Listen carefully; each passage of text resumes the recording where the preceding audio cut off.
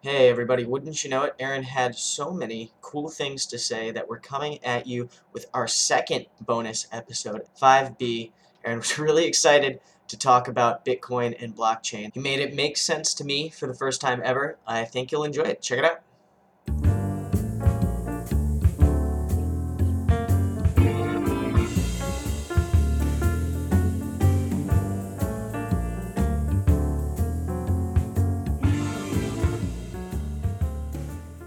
In your spare time, you are an avid blockchain Bitcoin enthusiast. And as a clean tech podcast, um, we are curious to know what your thoughts are for blockchain for the energy industry. Peer-to-peer is what is at the heart of Bitcoin and blockchains, right? So that is the goal, right? Peer-to-peer is what we want. Why do we want peer-to-peer? Well, if we truly have a technology where every person, every node, every machine is truly peer-to-peer, then we are all connected. We are basically one giant node, right? If everyone is connected with everyone, then you're just one. Well, that could be terrifying to some, right? They would think that. So I grew up Christian. I would still consider myself like a son of Abraham and like religious in the sense that there are a lot of good lessons to learn from the Word of God. And people are afraid of, the one anything, right? They're afraid of like one thing to rule them all and bind them and all that stuff, right? They're afraid of like end times and like the mark of the beast and like all of these like centralizing. People are afraid of centralization. I am too. The thing about having true peer-to-peer is that you're not centralized, right? You're more decentralized. You're all connected to everybody in the sense that like no one is restricting your connections to anyone else, right? So right now we actually live in a society that's more like a mesh network where there are nodes that are connecting. They're like super connectors, but then most individuals are on the edge of the graph and they're only connected to a couple super nodes who are connected to like a couple mega nodes, right? And that's restrictive, and you're not allowed to directly trade to another, isolated user node.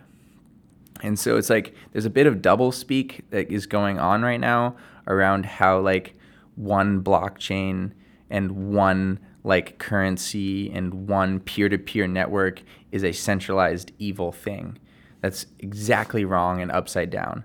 That would be right if it was controlled, right? So that's the key. The key of a peer-to-peer network is that the network itself is not controlled, right? So, and this is where we get into the real fun of the blockchain, right? So, like, back to what Chloe said, the blockchain or blockchains are peer-to-peer networks that are decentralized and not controlled by anyone. So they're actually effectively controlled by everyone and no one, which we've never had before. We really have never had this. Even the internet right now is a mesh network, right? Like, look at what's going on with net neutrality and, people controlling the internet. Like, we do not live in a decentralized peer-to-peer world. But even peer-to-peer energy trading would not be completely decentralized and democratized because you would need the resources to begin with to provide energy and trade within this network. So you would need to purchase a solar power plant or panels or whatever you want in order to participate. You could participate as a user. Some people could participate as suppliers.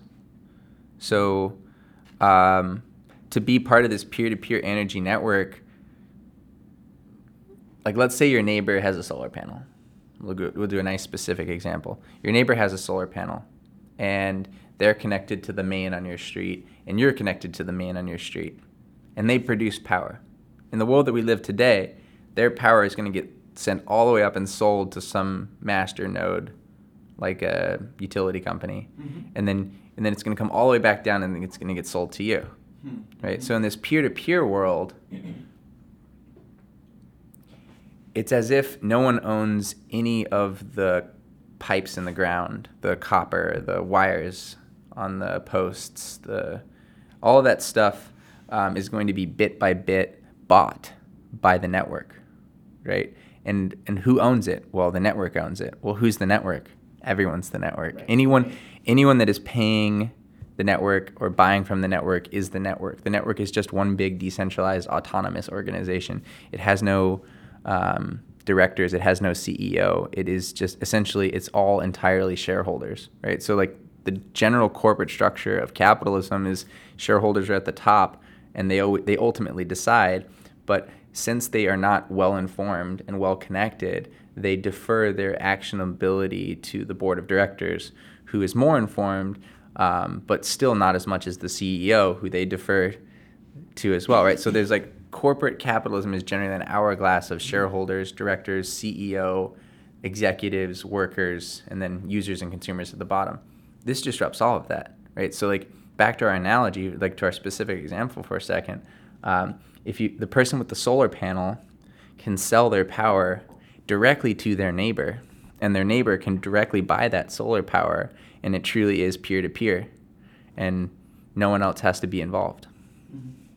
As a buyer and seller set their own terms, can capture the full value without some supernode in the middle setting the rules and shaving some of that value off the top for themselves. Yeah, so they're both participating in an open market, and one is putting up a bid and one is putting up an ask, and if they both accept the spread, then the transaction occurs. But the whole market is participating, right? So like maybe the energy power plant business, the $100 million revenue business up the street, can actually supply power cheaper than the solar panel. And so it's actually in the interest of the house, the neighbor house, to buy it from the power plant. And so they should, and they will, right? And so like, who's going to buy the solar panel guy's power? Well, he's going to buy it. But then if he has excess capacity and he wants to sell it, then he's just going to put it onto the network and somebody's going to buy it. Mm-hmm. Or they're not. And if they're not going to buy it, then like he's going to like probably keep supplying it anyways because it's renewable. Right. So then like that just means that somebody somewhere is going to get competed with because yes, yeah. He has excess Supply and capacity. demand, He's just going to supply it anyway. So Yeah. and he's going to drop his price or something. Totally. I don't know. But yeah, peer-to-peer is the key. And so like I've got a bone to pick with Bitcoin big time because it is no longer peer-to-peer. And then also I want to talk a little bit about what a blockchain is, and like will we have lots of blockchains, and like I want to talk about the concept of like, can you have a blockchain without Bitcoin, or like more abstractly, can you have a blockchain without a cryptocurrency? Well, we are running short on time. We are, Yeah, we do. so But maybe next time. you do have a blog, you mentioned. I post mostly to my Facebook. I think we should come back. I think we should do this have another chat. time. But Yeah, like I think I that'd just be want to fun. like overture for a second. Yeah, there. give us the high beats, get people interested, and what we're gonna try to do is have you on for another. I'm thinking of these as like bonus segments that people, if they're interested in, AI, if they're interested in blockchain, we'll have these bonus episodes. Heck for them to yeah, listen to. those are my. So let's do that. So Because I'm gonna give a super sneak preview. There is a decentralized artificial general intelligence that is emerging on the Bitcoin Cash blockchain. Right? So like it's quite a tease. yeah. So like Fuck you. I know, right? I'm sorry. It's happening, right? So you can't shut down. You can't shut down. Is it just the intelligence of the masses? Like, is it just like the zeitgeist come to life of like, or is it? I guess it depends on how you define a central intelligence. So when you make AI normally, they live on a server and they can be shut down. Right. What happens when you make an AI on a decentralized network that can't be shut down? Interesting. Rogue AI. Yeah, and like what happens when you don't even create them, but they just emerge, right? So like the concept of emergence is really important, and Stephen Wolfram has been writing about this prolifically since he published A New Kind of Science like 30 years ago or something. The main problem he had back then was that we're not going to have this emergent AI unless we have a extremely large and powerful decentralized network that's peer-to-peer, right? And so like along comes Bitcoin and blockchain technology. And so for the first time ever, we actually there exists a unbounded, total Turing complete medium. And so like to kind of wrap it all together with like with a good analogy about anatomy, never before has there existed digital DNA. And I like that analogy. Bitcoin Cash is the first digital DNA.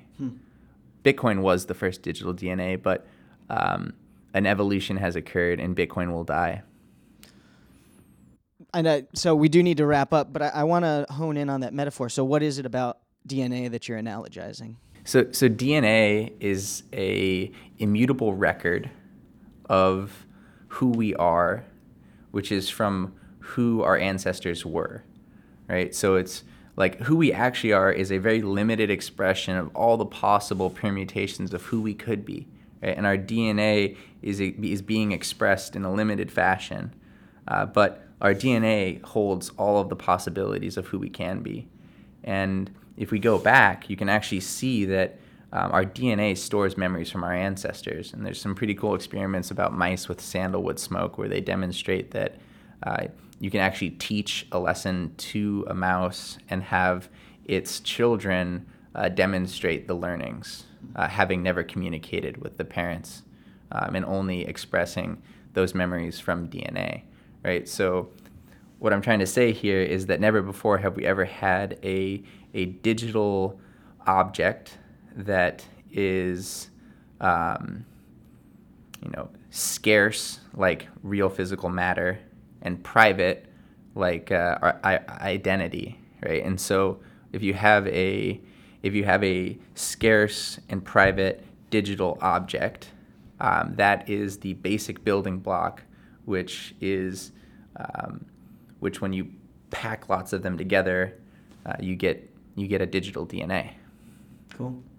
And then there's just one last thing I'll say. For folks who are interested to learn more about this, are there any resources that you'd point them towards? Yeah, definitely. There's a guy named Konstantinos Skatsos, which is extremely difficult to spell. The last name is Sgatzos. He wrote a paper titled, I forget exactly, but it's something about the implementation of the Deutsche Turing Church principle on the blockchain. We can link to it. Yeah, definitely going to provide you that link. That link is, I think that is like the overture of the next century where Bitcoin Cash, which is the most powerful blockchain, meets AI, meets Wolfram's cellular automata, and these talks about DNA and digital DNA, and it's fascinating. I mean, it's kind of terrifying at the same time, but if you succumb to your fear, then you're not going to be able to teach good lessons and guide and form the future, right? It's going to happen one way or another, right? So it's like the good people better be participating and driving this thing towards a good place, because it's going to happen, right?